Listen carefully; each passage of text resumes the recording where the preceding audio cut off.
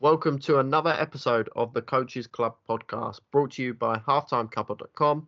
My name is Danny Cook, and I'm pleased to bring you another fantastic episode starring our guest for today, Quentin Hoad.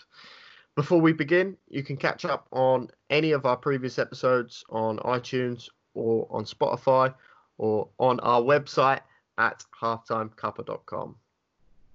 So, without further ado, let's welcome Quentin to the show. Quentin, how are you? Yeah, doing very good, thanks. Thanks for having me on. Not a problem, not a problem. So how are you coping during this lockdown period at the moment? Yeah, doing okay. It's very different from usual life, especially being so practical with the things that we do. You know, you'll understand a lot of coaching. You're always out there, so there is no working from home as it is. So it's a lot. It's a very different, and missing football a lot. But the return of the German Bundesliga has helped a little bit. Yeah, it's certainly been a glimmer of light, hasn't it? Yeah, definitely. So let's get into your journey, because I really want to find out where your story began and how you got into coaching. So would you mind just sharing that with us, how you originally got into coaching? Yeah, so I guess where my story differs from a lot of people is that I didn't play football at the younger ages. I only sort of started playing football at about 15. So I came to football quite late, and then initially, even though I only started at 15, I sort of picked it up fairly quickly and got into it a lot, and sort of wanted to go professional as you do. And so I went to a college which played football every day, and their main focus was football, and they could guarantee you a scholarship to America because they got so much footage of you and stuff. So that was my initial plan. Upon going there, I realized I probably wasn't as good as I thought I was. But what it did give me the opportunity was to work, play under some really good coaches, and there was some playing under UEFA B coaches and UEFA A coaches. So I got a chance to look at what sort of quality coaching looked like. So it was about my second year of college where I started to get interested in that really, and that was when I first I volunteered at a local rugby club. Oh wow! It was it was someone that my mum knew, and they said that they needed a coach, and so my mum suggested me. I'm not a massive fan of rugby, but I was desperate to get into coaching, so that's how that started, and that was going into sort of different primary schools and sort of coaching the tag rugby side of it, and so that was my first coaching role, being an assistant there. Oh wow! You know what? I knew that rugby coat suited you. That's why. Yeah. So I'm sure Quentin will come on to it later anyway. But he and I sort of crossed paths, and hence why this call is now on. But yeah, he one of these days we both had these massive rugby jackets on. It swamped me. Clearly it suited you. The rugby jacket was always there for you. Yeah, rugby is a much colder sport to coach than football, and having your hands out to coach rugby you need those codes, I can guarantee you. Anyway, sorry Quentin, carry on. So yeah, that was my first sort of step into it, and then from there I started. That was my first sort of experience, so I could then look to do things that I could get into more football based roles, which is what I wanted to do. And so I then joined a summer football camp company. So that was then my first taste of football coaching. Wasn't with a club, but it was doing the sport which I wanted to do. So that was sort of a more facilitating role. So it was just about having the kids come. There wasn't really any focus on development so much. It was just about the fun and enjoyment. and keeping them engaged for a full days. But that was definitely a learning curve, because having to have kids for like sort of a 6-7 hour day is very different to the sort of 1-2 hour coaching sessions that I do now. Was there a particular age group that you worked with there, or was you sort of used with a variety of age groups? So the holiday camps would normally be primary school ages, so it would go up to about 11. So I mean, within that, there's obviously massive differing ages and abilities, but I would move around them depending on. I would normally, like when I first came in, I would be working with sort of the middlest ages, because that was deemed the easiest. But yeah, I did get the opportunity to work with the youngest and the oldest as well, which again can require completely different skill sets, depending on what age you're with, and they each require different, bring up different challenges.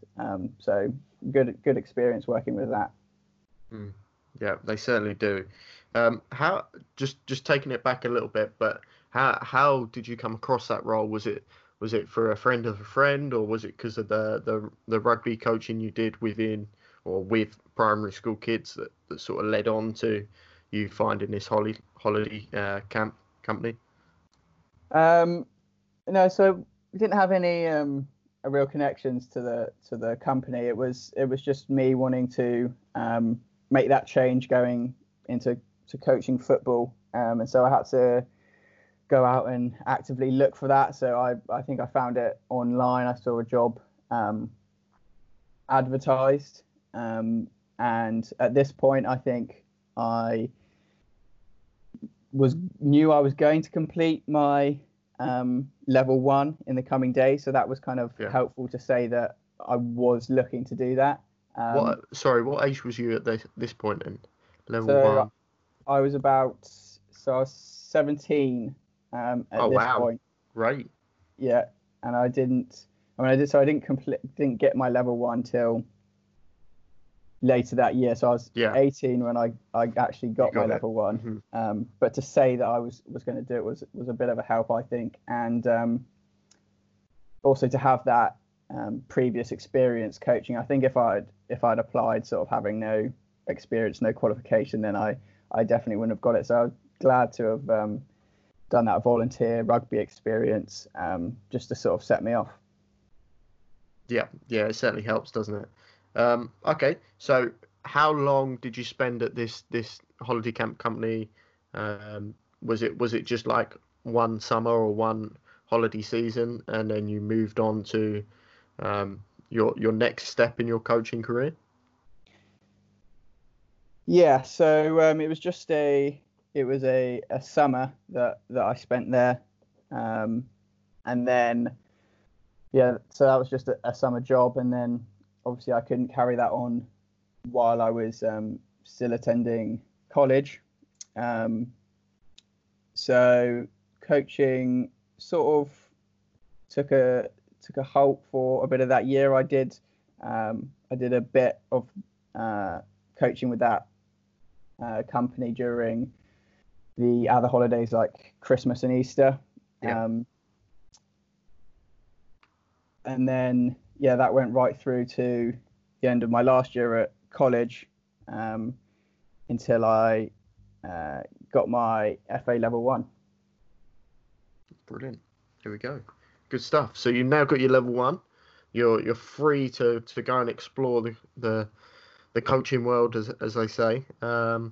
Where did you end up? What did you do with that level 1? So a massive influence for me was my university at the moment, which is UCFB. So I saw an advert for UCFB about halfway through my time at college, and I was looking into it, and the specifically the degree of football coaching and management, which I'm on at the moment, and it just looked so perfect for what I wanted to do. I knew I wanted to go into coaching full time at this point, So I applied for that, and that became sort of my sole focus was getting into uni. And for uni, the prerequisite was getting a certain grade in my BTEC, as well as having my FA level 1. So although that was a pain to sort out, making sure because as you know, the FA certificates take a while to come. But so proving to the uni that I had actually done my FA level 1 when I'd only done it a few months before I needed to join was a bit stressful before that. I can imagine. Yeah. So, but yeah, I got into UCFB. So I came to London that year, and then got my first proper coaching role with a team it was in October, because the university were suggesting that you always work alongside a team while at university as well. So I went out and looked for one, and luckily there was one right by where I lived, which I'm sure your listeners will know as Kinder FC. It's a very popular buzzword. Yeah, I bet. That UCFB and Harry's come up quite a bit, so they're probably our buzzwords. Yeah, I was going to say that leads me on, because I emailed Kinder FC and ended up having a interview with Harry himself, and he managed to find me a place with the under 13 girls, which I initially was supposed to join as an assistant, which I thought would be a good role, given I hadn't coached an actual team before. So it was all new to me. I hadn't been in that environment. I hadn't even played at under 13 level myself. So it was all very new to me. But within, I think it was a few weeks in, the manager had to leave for various reasons. And so I ended up with the manager job for the under 13 girls for the season, which was a very interesting learning experience for me. I mean, incredible though. You've come in and it's just sort of hoisted upon you pretty much early doors, but fair play to you for taking the challenge. Just by this point, had you have delivered your first sort of coaching session for UCFB yet?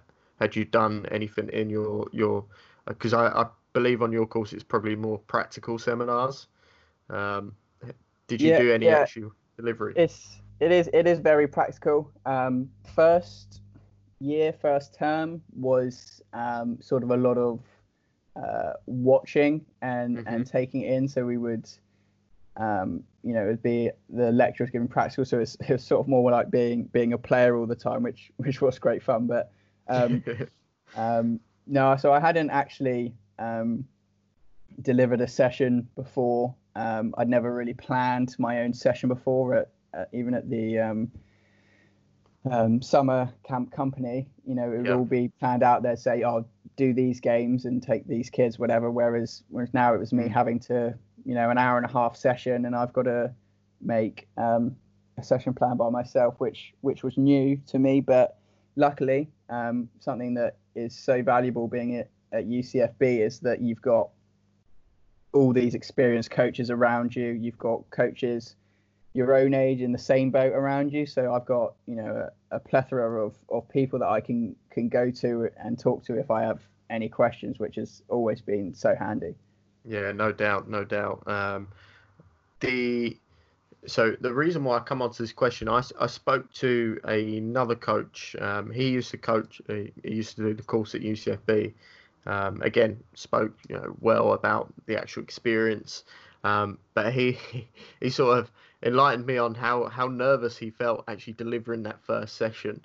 I wondered if that was a shared experience for you as well when you delivered your first session. Was you nervous there compared to when you're delivering a bulk standard session somewhere else? Yeah, 100%. He's spot on with that. It's different at UCFB because that everyone there is coaches. You've got way more experienced coaches watching you as well. So you're definitely nervous. You're trying to prove that you are a good coach in that. So there's definitely a lot to think about, but it's good because it pushes you and you're always thinking about it. Whereas sometimes you might go into cruise control when you're just coaching your normal team, but whereas when you deliver at UCFB, you're really sort of scrutinizing yourself and thinking about every detail, which is key, because you know that if you don't scrutinize yourself, then you're going to get your session's going to get picked apart by everyone else. And that's the thing that first year it takes a while to get used to, is that your session is going to get slated in a constructive way, but you're going to get a bombardment of feedback, which you're not just going to get your, oh yeah, good session, that was fun. You're going to get a lot of detail, which takes a lot of getting used to in first year, but come second year you're grateful for it, and you'd much rather that your peers were giving you negative feedback that you can work on, rather than just saying, oh yeah, that was good. So it's definitely a different ball game when you're coaching at UCFB, but it's definitely worthwhile in the long run. Yeah, and I can imagine that sort of that first year takes a bit of adjusting to go from a different mindset of you've got all these coaches here. Oh God, you don't want to put in a bad session or anything like that. Yeah. So it sounds like quite a unique experience in that sense. Definitely. Okay, just want to move it on slightly. Still with UCFB and your course so far, what would you say is the module or the area of study that you've enjoyed the most on your course? So yeah, there's been a lot really. We cover a lot of different stuff, which is good. Some aren't as attached to maybe coaching as you'd like, but it's good to get that broad spectrum. You look at things like talent identification, which I suppose comes from more the scouts perspective, but also you can see how it can be utilized in your own coaching. The one for me that has stood out is the one that we did as most recently, was the term just gone, which was football tactics and strategies. And what is that? It's the first sort of module that goes into real detail about the 11-a-side game, and where the mindset is purely winning, and it's about how you can exploit your opponent's weaknesses and maximize your strengths, and it looks at the different formations and their weaknesses and strengths, and that's when you get a real chance to coach sort of an 11-a-side game at university, whereas prior to that, especially in first year, it's a lot about sort of the fundamentals of coaching, the development side, getting everyone just involved really, whereas this module was massive for being able to actually read the game and focusing on those tactics and strategies that ultimately make sort of the elite managers so good. So yeah, that's definitely been a fun one, because we've done a lot of 11-a-side stuff, but I think this term I've learned so much just from being able to see our lecturers as well coaching in that 11-a-side game, something that you don't get the chance to do so much in with your sides, youth sides especially, but to have a full sort of squad of 22 is going to be very rare at this sort of grassroots level.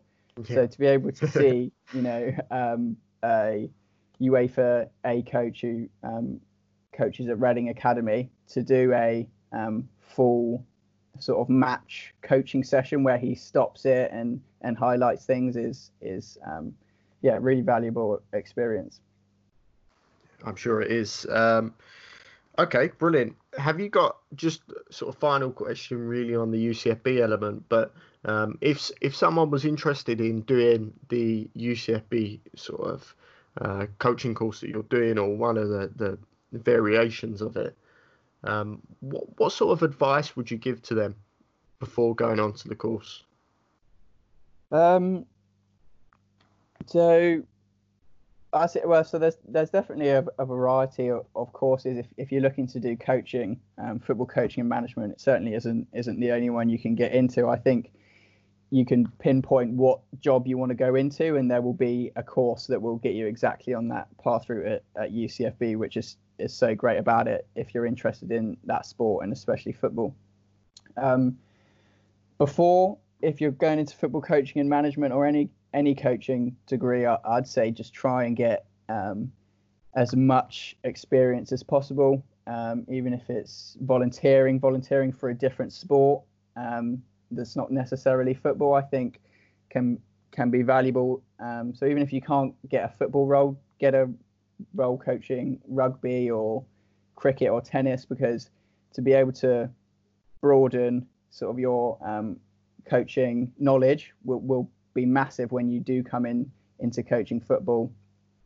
So get as much experience, get used to coaching out on the grass, and being able to talk in front of those groups of people. And then when you go, just don't be shy about it. Like, everyone's going to make mistakes there, but the more you sort of put into it and go, okay, yeah, when they say we need someone to take an arrival activity, just throw your hand up and go into it, because that experience there, where you're going to get a little bit of criticism afterwards, is going to have a massive positive effect on your coaching at your club. Yeah, great advice there.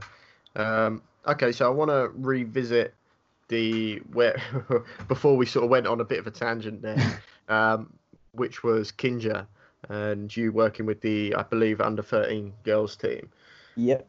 So yeah, just talk me through. I mean, we don't need to go into too much detail, but just talk me through how you found that experience.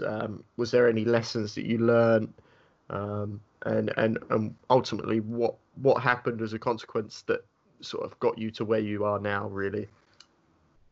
Yeah, so lots of lessons, really, I suppose, dotted about throughout the season. So the initial challenge, I suppose, was that I was coaching by myself, so I didn't have any assistants or anything to rely on. So it was me making sessions week in, week out, which for my first season in football can be a bit draining. It's very consistent. You got to think of all these sessions up again and again. So that was sort of the first challenge, that it was also relying on me. Towards the end of the season, sort of second half, I managed to rope in a couple of my friends from UCFB to help me out, which was massive. And I think towards the end we had 3 of us coaching there, which was a massive help. We were able to split the girls up into 3 different groups, so we could work on the attack, defense, and goalkeeper, which was really beneficial for them. But yeah, I think when you're coaching by yourself, it's important to have maybe a season long, or at least a term long plan as to what you're going to cover at different points. I think that just helps you to plan things in advance and have a structure throughout. The approach I took was the putting out fire approach, which I'm sure a lot of new coaches often go towards, is to just see a match. What did we do bad? Okay, we'll do that. Which can have its benefits at points, but especially at younger ages, it's important that the girls get a wide variety of sort of football education, so that at the end of the season, you can say, yeah, I've taught them every principle of play in the attacking and defending, and you can say you've covered that.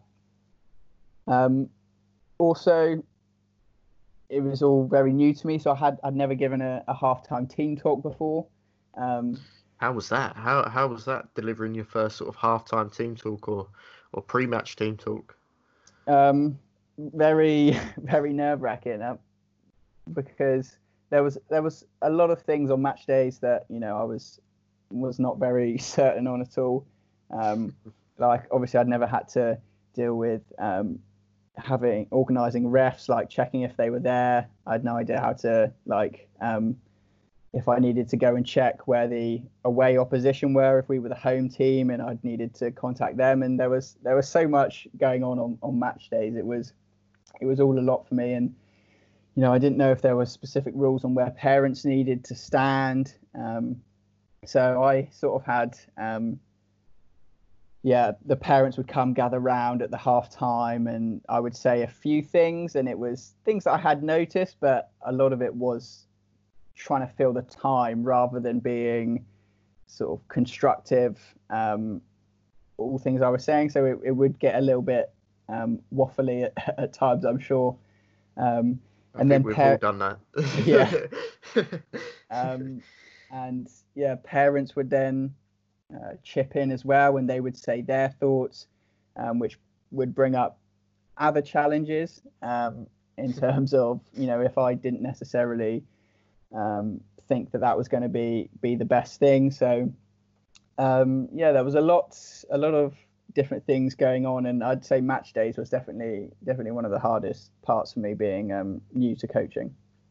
And I guess you alluded to it sort of earlier on, but match days, am I right in thinking you were by yourself, like you was the only coach there for that team? Yeah. So even towards the end, when I managed to get other coaches to come to training, that they weren't available on match days for various reasons. So all throughout the season, it was me by myself taking them, which again is other challenges. Yeah, I can imagine. Okay, so what's your next steps following that team? Where did you go next? So at the end of the season, I'd felt like I'd developed a lot as a coach, and I was looking maybe for a new challenge that was gonna push me more, because I believe if you start to feel comfortable in a coaching position, then you probably are in the wrong coaching position, especially at younger ages. I want to be pushing myself. So I spoke to Harry and had a chat with him about this, and said what I was looking to do, and he was really facilitating. He gave me a couple options as to where I could stay within Kinja but potentially challenge myself, and it was at that point that he mentioned that Prani, the manager of the ladies team, was looking for an assistant, and so that sounded like a great opportunity for me. Definitely a massive step up, and it sounded like a great role. So I sent off my CV and everything to Prani that summer, and he got back to me saying that he'd love to have me on board. And so Brilliant. This season I've been assistant coach for the ladies first team. Fantastic. And how have you found that sort of step up from youth football into adult football? It's very different.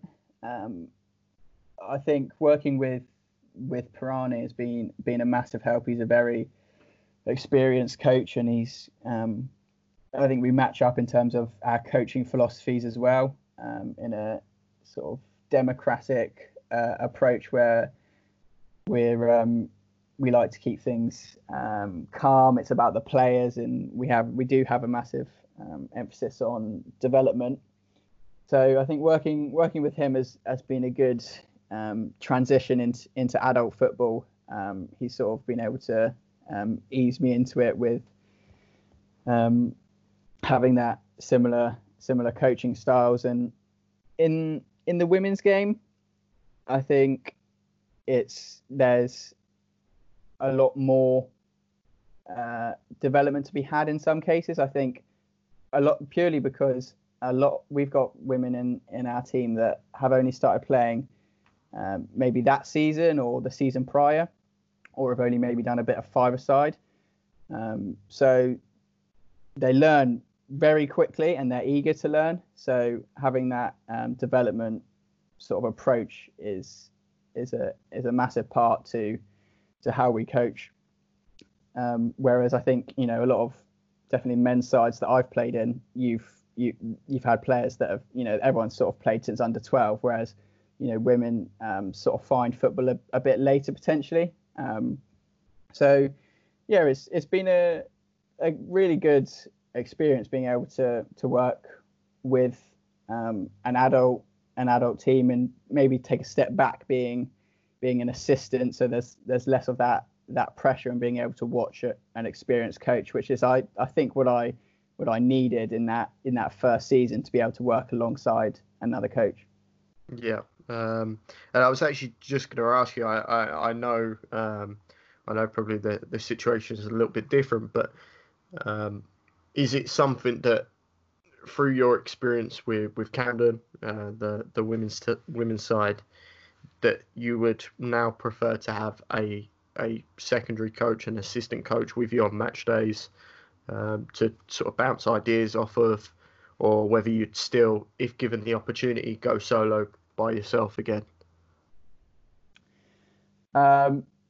Definitely, I would always say to have another coach. I can't see any pros really from not having an assistant.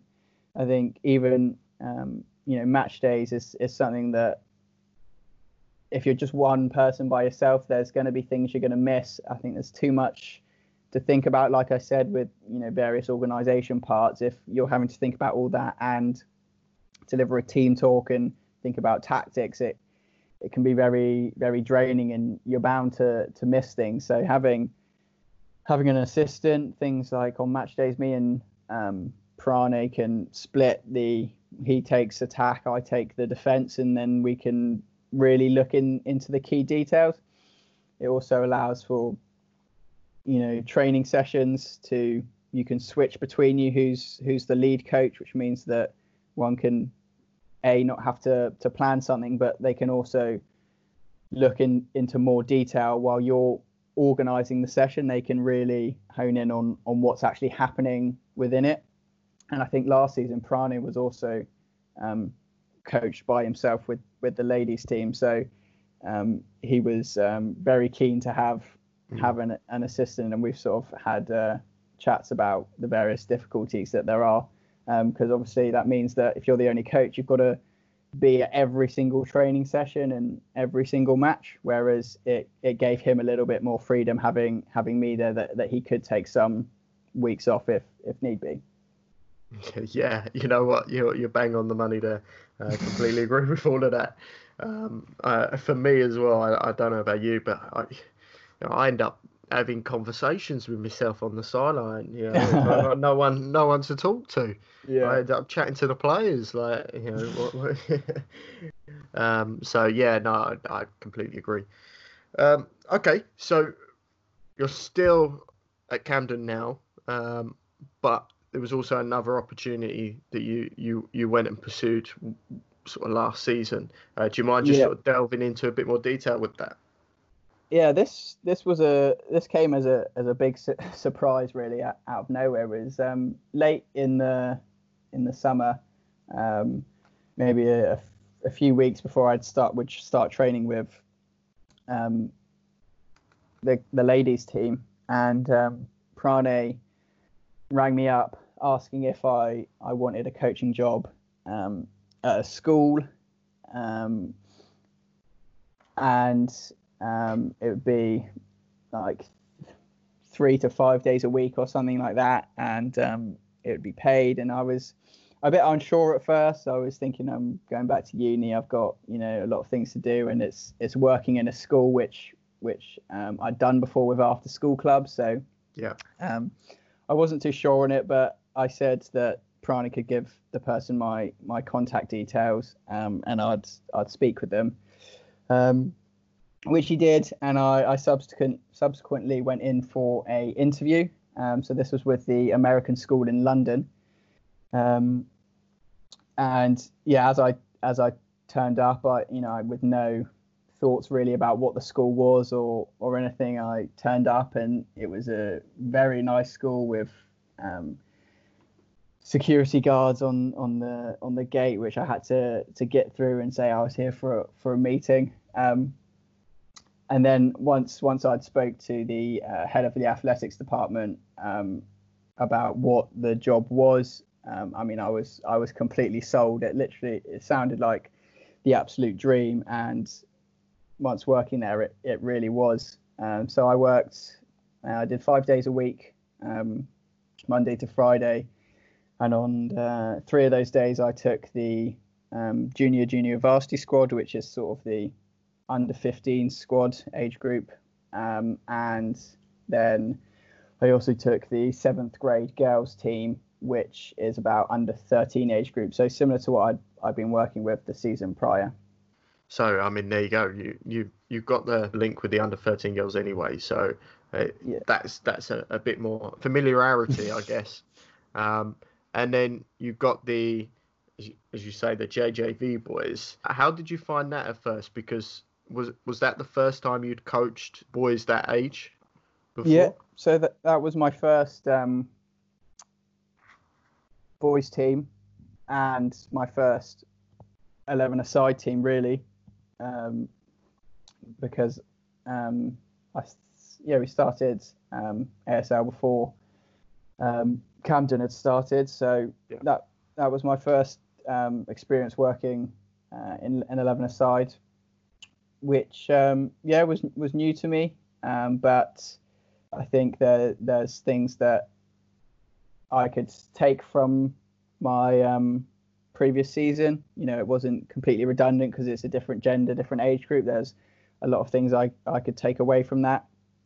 And it was a really, really good experience. And I'm glad that I've now been able to work in, different age groups and different genders. And the great thing about ASL is that the facilities there are amazing. And, to say that you have, the option of working on a full 11-a-side pitch, or you can switch to a 7-a-side pitch at any point within the training session is a luxury that a lot of coaches don't have. But it made it very easy and enjoyable for me to coach, that I could have that variety in my training sessions and do maybe more adventurous sessions that I hadn't been able to do before. That was a great experience. And as well, something that was new to me was having to work with a team that is considered the third team of the school. So there is a progression for boys to go up, and it's a big sort of mental side of it is how you can motivate the boys to want to work hard to be able to push up into JV and the varsity squad, which was a massive learning curve and something that was new to me. Yeah, I mean, that was the thing I was going to ask, actually. Having been in your shoes the year before, myself and another coach, we definitely felt those struggles when, and I don't know, I'm sure we spoke about it before, but whether you had like half a squad that was, really focused, really driven, really wanted to push on, and you had half a squad who was here to have fun, and both completely valid reasons, but that was the state of the team, really. Whereas the higher up you go, the more sort of focused and competition focused they are. I wondered if that was still the case with you, with your experience there. Yeah, it really was, and which is hard to. You want that team unity, and if you can all share the same motivation, that's great. And for me, if I was in their shoes, I would definitely be varsity would be my main goal before I left that school. For other boys, it's different, which might be hard to get my head around at some points, that they're just there to have fun, which is perfectly valid. But for me, I'm a massive I want to push myself, and the competition is really important for me. But and I've got no problem if it's, you know, everyone wants the main goal to be fun. It's like, yeah, we don't care about that, then that's fine. But when you've got, you know, two different, that's when the challenges start to come in, and you've got to sort of accommodate for both. I think, you know, one of my mistakes might have been waiting until sort of halfway through the season when I realised that people had different motivations. It was then that I asked who actually wants to get JV next season, who wants to get varsity by the end of their school time, that I realised that there really was a big disparity between. Yeah. But once I'd done that, I was able to sort of have that maybe individual focus at points. So it's like we can have a fun session that has got some development, but I can say to this person who wants to make varsity, I can say, why don't you try only having 2 touches? And they then get more enjoyment from that, knowing that they're getting that work and they're getting all the coaching that they can to try and complete their goal. Yeah, you're bang on there. How did you find the managing up process? Because this is something that I'm still sort of trying to, and I you know what, I think it's something that you can never perfect. I think you can deal with it, but I feel there's probably always ways that you can better the situation. How did you find sort of managing up when you're losing players as such to myself, because I'm losing players to varsity? Like, how was that process for you?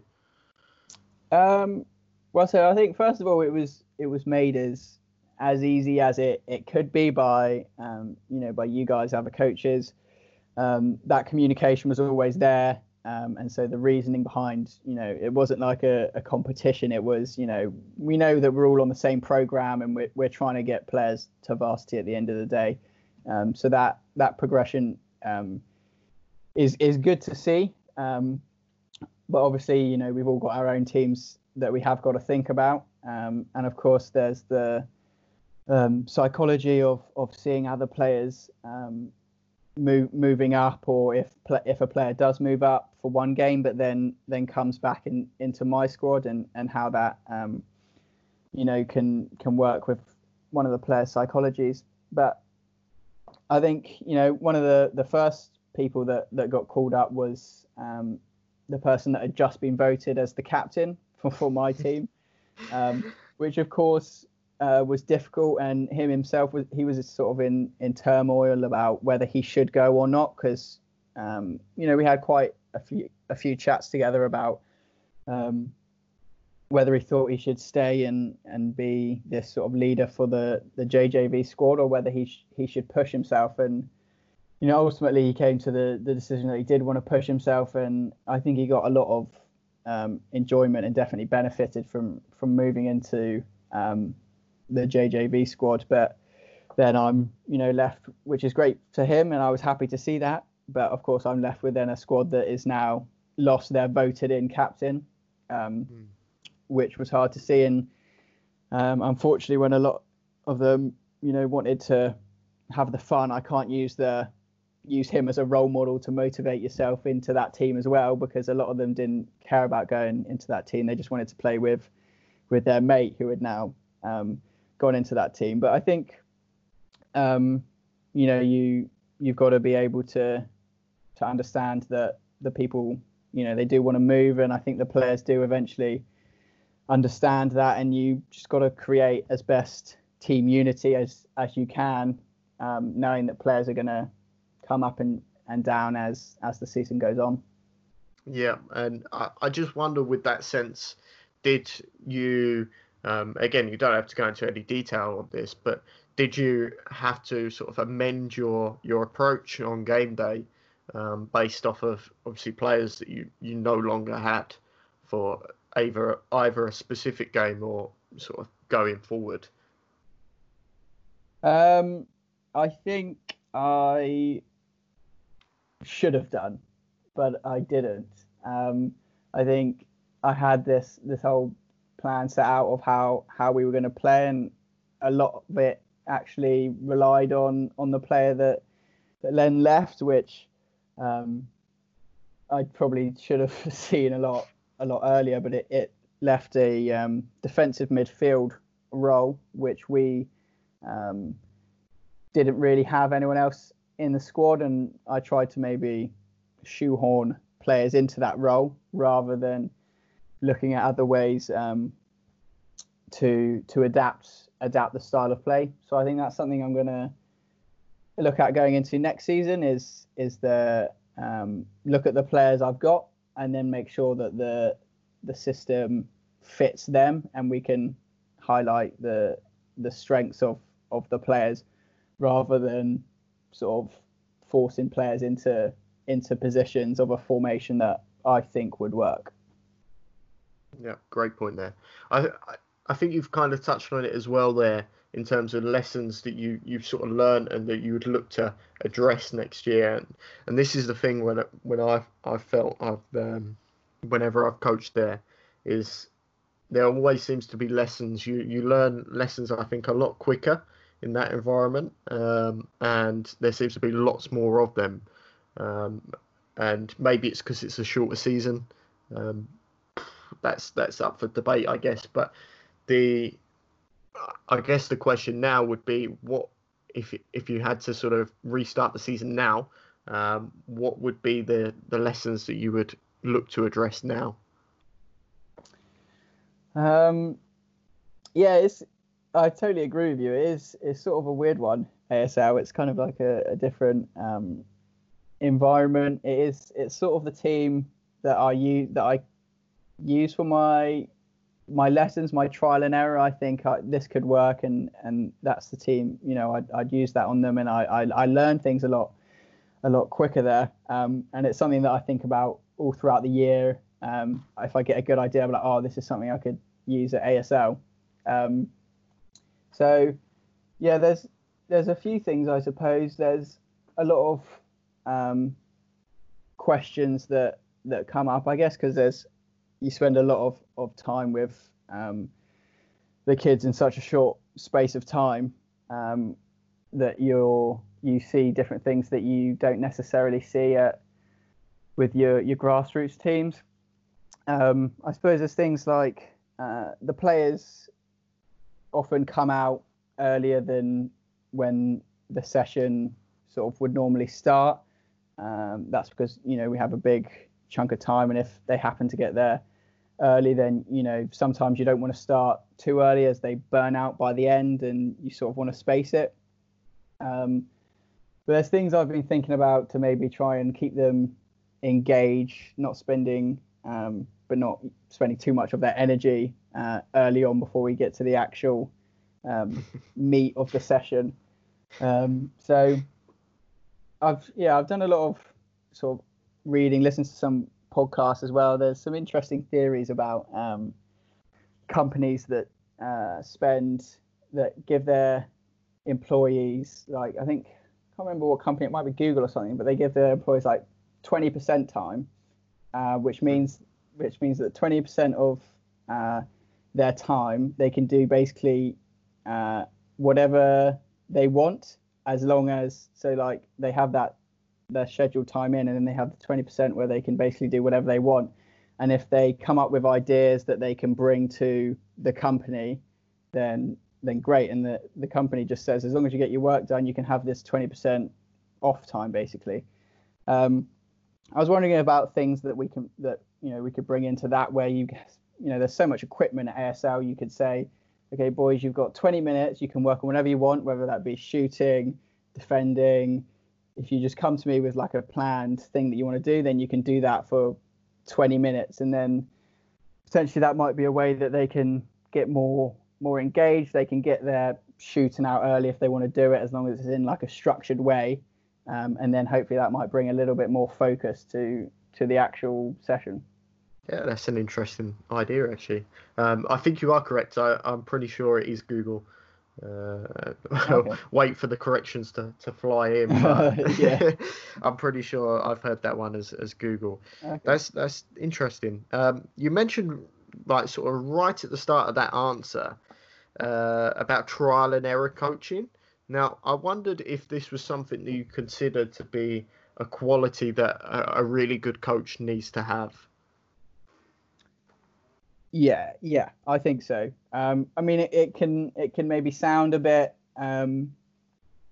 like, oh, you need to give the players, your best. You can't be trialing things and wasting a session. But I think as a coach, you need to be learning, and if you're not making mistakes, then you're not learning at all. So you need to be able to have that, and I think it's a one-off mistake, and then every session after is going to be better for it. Whereas if you stick to the same thing over and over again, you're just learning the same thing over and over again. So if someone once said that if you're coaching the same thing for 10 years, then you're not a coach with 10 years experience. You're a coach with 1 year experience of 10 years of the same thing. So I think you've got to have that variety and be able to try things, make mistakes, and then you learn from it, and you're just constantly improving your coaching throughout. Yeah, I like that little phrase. That was good. That little saying there. That was very good. Okay, so just to sort of bring to a conclusion that your coaching journey from this year just gone, what would you say has been your highlight for you personally?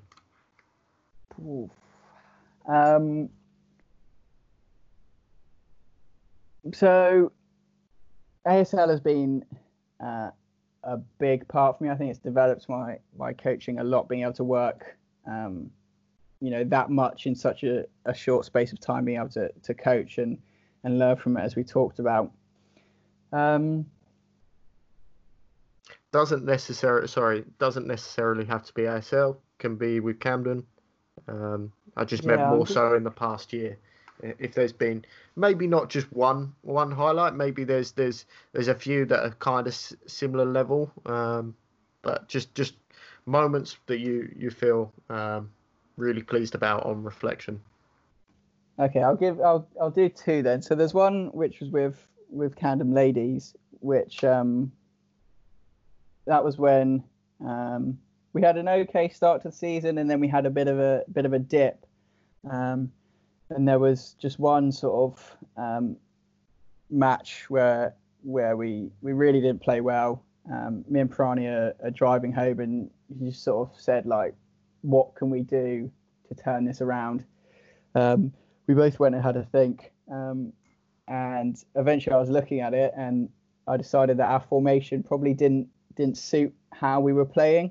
I think it was a 4-3-3, but really we didn't score from crosses a lot, so the width wasn't really helping us, and we needed to bolster our defence. So I suggested changing to a 5-3-2, and I think it was the next game.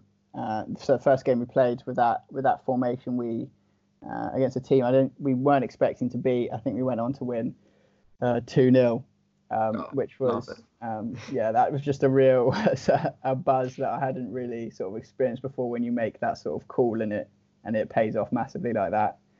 The other one, I think probably my main highlight would be, I suppose if I was going to chop it down into a small, like a day, it would be I delivered a 30-minute session at university towards the end of the term, which was just to sort of put into practice, I suppose, everything that we'd learned. And I think that 30 minutes is really one of my best sort of coaching that I'd done. And I looked at myself and was like, how far I've come since the year before. I mean, it's really been building across. I think this whole term has been massive for me, but to see it in that 30 minutes of having the confidence to pause the session, give the coaching detail, the one-to-ones, that a lot of things that I hadn't been putting into my sessions, I was able to, and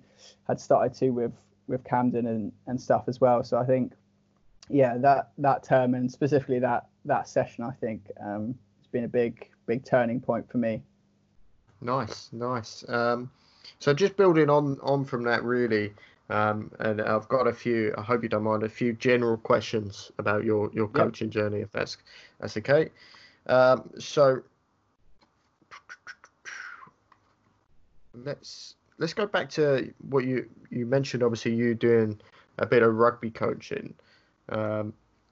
Is there any transferable skills that you picked up between coaching rugby and coaching football?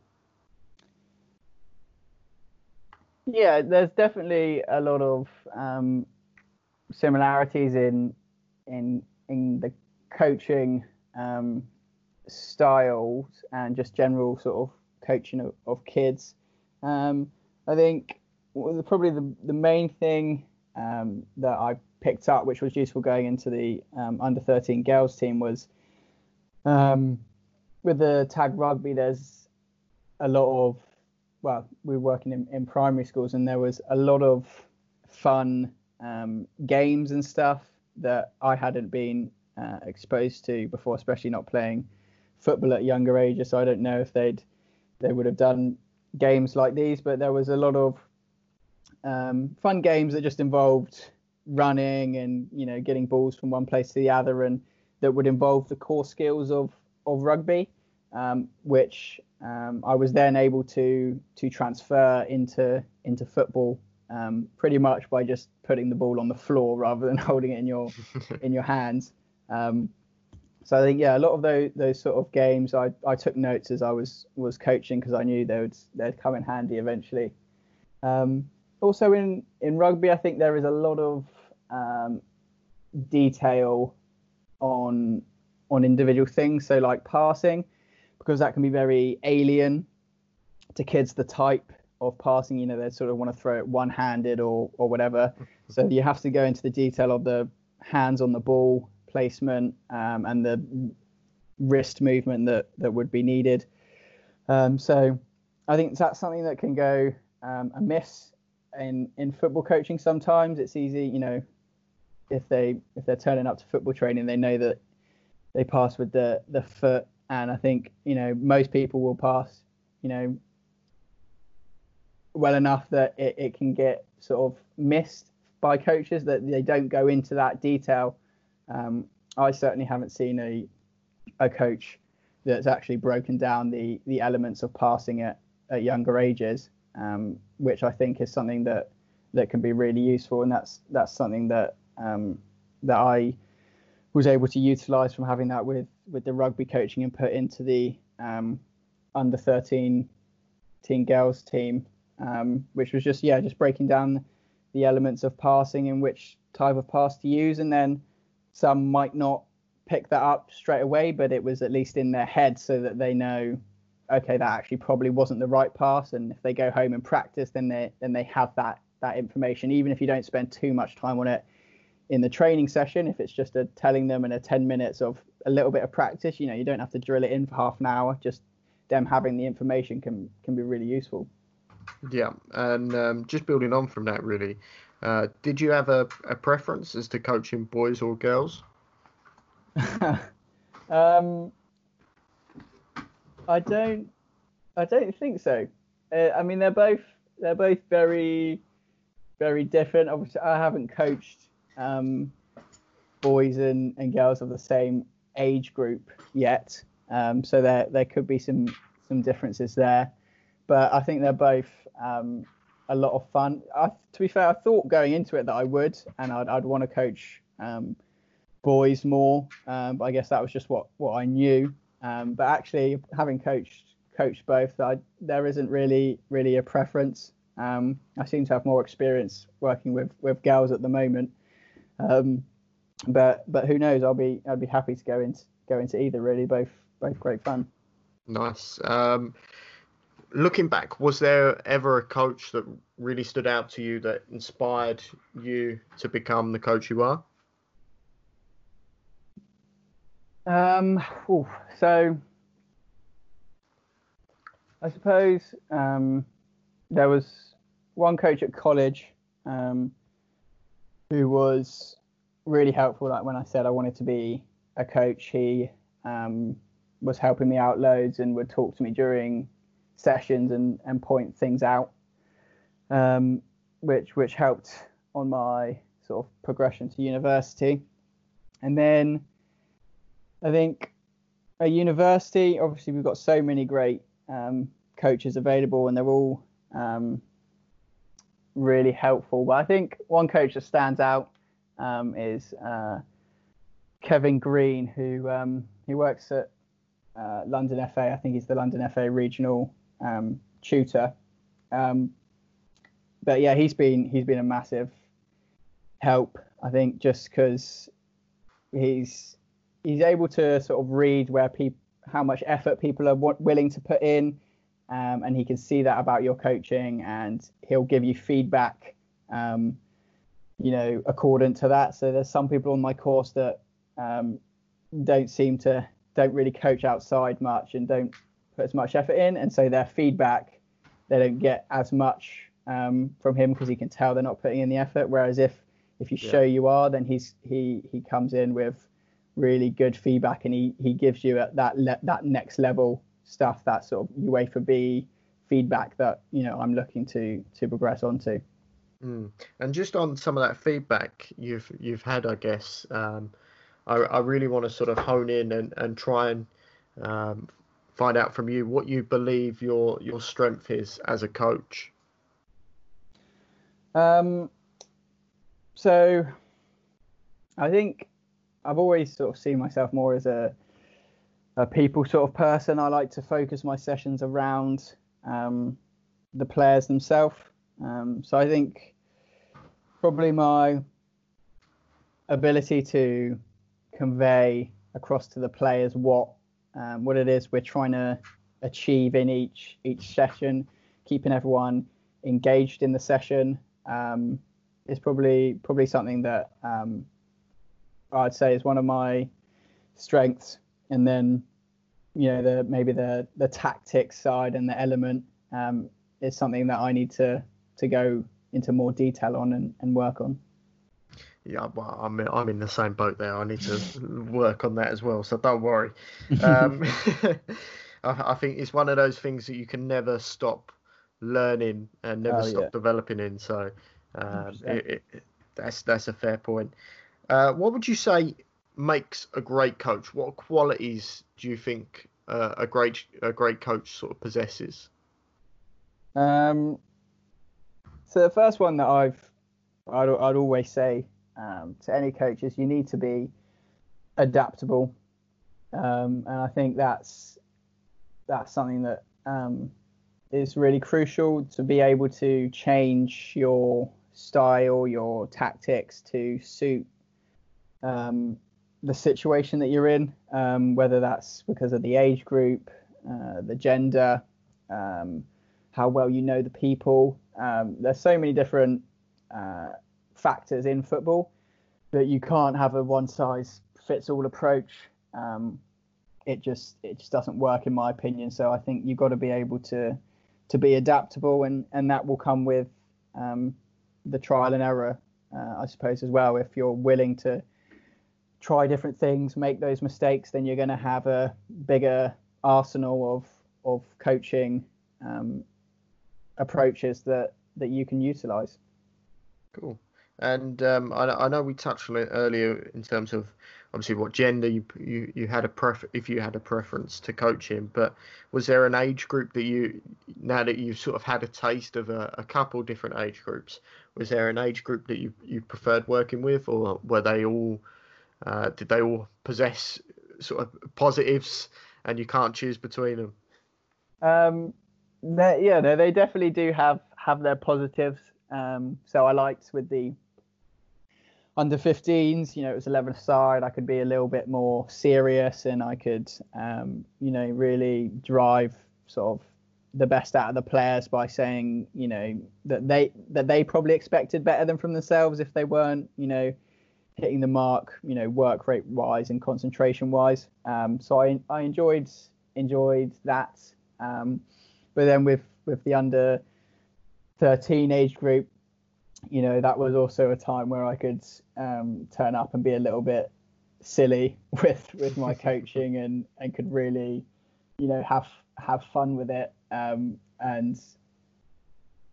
yeah, especially with the under 13 girls, they have a lot of different fun during sessions that I don't know if the would be the same with under 13 boys, but getting involved with TikToks and stuff at the end of season.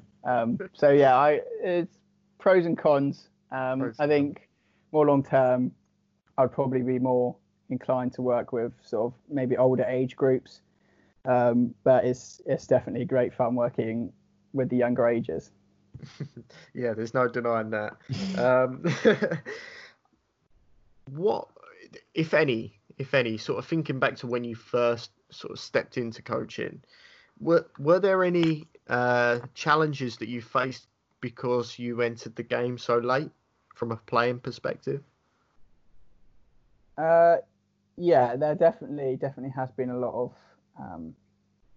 challenges, things like not knowing maybe the classic football fun games that you might do at younger ages that most people that have played at that age would know. General things like match day organization, how things ran generally. I had little idea on how things would actually go, and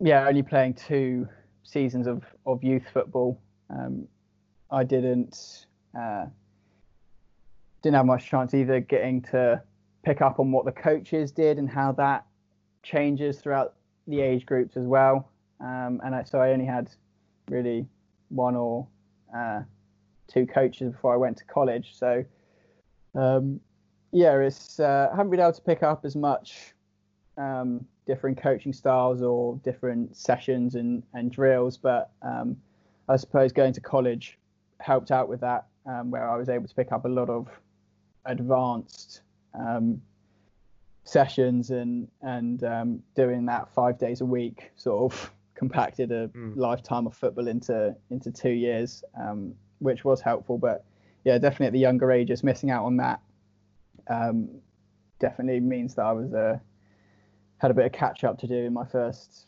season.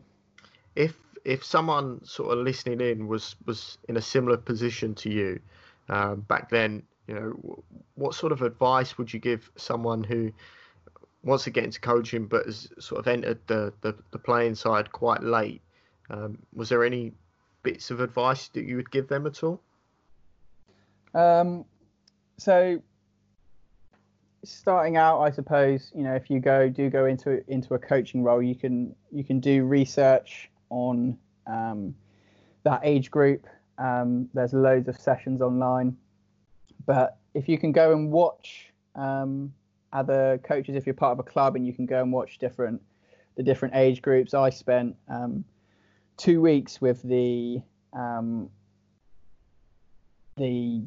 under 5s, under 6 sort of sessions at Kinja before I went to the under 13s, which was really helpful because they do a lot of fun games and stuff, which might not always be 100% football development. It's about getting the kids used to kicking a ball in a fun way.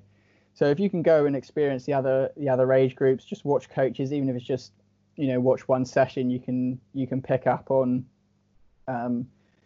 their style and approach. Even if you don't agree with it or you think they're not doing it great, you can watch it and go, okay, I wouldn't do it that way, but if they'd done it like this, and then you can put that into your own session. And then you can. I watched online when I first took the under 13s. I watched YouTube clips of under 13 girls tournaments and things like that to have a gauge of what standard I'd be working with and the sessions and stuff and the play style. So yeah, you can pick up experience from loads of different things just watching, and you've just got to throw yourself at it to make sure you're learning as much as possible. Brilliant. And just on top of that, really, what advice, if you had some, for sort of a young coach who is stepping into an environment where there's lots of older people around them, any advice as to how that young coach can obviously better themselves and make their situation a success, really. So yeah, it's been, there's challenges of being a young coach in an environment where you might have there's a lot. Average age of coaches could be sort of 40 or so. You get a lot of old coaches. I'm quite lucky that at Kindra, we've got a wide variety. You have a lot of young coaches at Kindra as well, so it felt like a more known environment to me. But as a young coach going in, you gotta throw yourself at it, get as much experience as you can. It is going to be a lot of volunteering, and I would say you got to get a variety of experience early on. So obviously it's hard because you don't want to be the journeyman kind of thing where you keep changing team. But I think if you're willing to stay within a club and maybe change age group, get different experience of that, then I think most clubs will be willing to accommodate that. And I think just don't let your age hold you back. There's been a few opportunities where you might look at it and think, oh, I'm too young for this, I haven't got enough experience. I never would have thought I'd be coaching an adult team at age 19. I was when I started. So it is daunting at first, but you got to throw yourself at it, apply for jobs, roles, even if you don't think you're going to get it, because if you get an interview or whatever, then that itself is going to be a good experience. So just always be challenging yourself, especially at younger ages. You've always got to be pushing yourself outside your comfort zone, because if you're getting comfortable, then you're not developing as much as you could be. Great advice there. Great advice. We're down to our final two questions, Quentin, and I promise you these ones will be quick ones. So thank you for your time. So yeah, the penultimate question would be, what have you been doing during lockdown in terms of coaching wise to either develop yourself or with the Camden ladies side? Like, are you doing anything during this lockdown that helps your coaching essentially? Yeah, so I've been fortunate enough that I've been able to have chats with the middle school director at ASL, who's very experienced within the game of football, and he's been helping me a little bit with sorting out my online profile. So LinkedIn is a massive one for me, and having that organized and looking good can make a massive difference, which I think a lot of young people, I certainly wasn't aware of it, where it could be used in the football sense. I just thought it was for business kind of people. But if you can get on LinkedIn, it's massive. If you're a younger coach, just get your experience out there, and you can connect with people. I've been messaging a few various people trying to get video calls where they can just tell me about their experience, or arranging things going forward to potentially shadow academy coaches. So I was fortunate enough to talk to someone who's doing an online course at UCFB, but he's actually currently one of the 4 people who's on the FA's elite coach mentorship. Oh wow! So he's getting loads of experience working with England sort of youth teams and being thrown into that elite environment, which is what that program does. So to be able to talk to him about his experience into getting that is been really valuable, and I can now introduce some of that into my coaching. Most definitely. Okay, so we've arrived at the final question. Well done, Mr. Quentin. So I guess really the place to end would be for us to find out what your ambition is longer term in terms of your coaching. Do you have aspirations of getting to the top, or are you happy staying at a grassroots level? So this is something that I think is really important, that you got to let people know what you're aiming to achieve. So for me, I do. I see myself in first team management, and I've sort of said to myself that I want to definitely at some point be managing a sort of at least semi-professional men's team within the next sort of 10 years or so. And that's because I think that's something that I've wanted to do, and I need that experience. Whether that's going to be something I do long term and stick with, I don't know. It's something I need to experience before I can say whether I want to do it or not. But the dream for me would be, at the moment, I see would be working professional football, being the manager of a top club, men's or women's. So that's where I see myself at the moment. Various different things that I need to experience first, like academy, football, a men's grassroots team. So these are all things that I've got to pick up. But yeah, I do first team management is where I see myself, and the higher I can climb, the better. Yeah, certainly, and I'm sure you can make that. I'm sure you can do that. And best of luck on that journey. But thanks very much. We're obviously rooting for you. So that brings us to the end of today's show. Quentin, how can anyone listening in follow you on social media should they wish to? So yeah, I've got Twitter's probably the best one. I'm sure if you just type in Quentin Hoad, it'll come up. There's not too many of Quentins out there, so should be fairly easy. I post some coaching stuff on there, so that'll probably be the best place to go. Okay, brilliant. And you can also follow Halftime Cuppa on Twitter using our handle at halftime_Cuppa.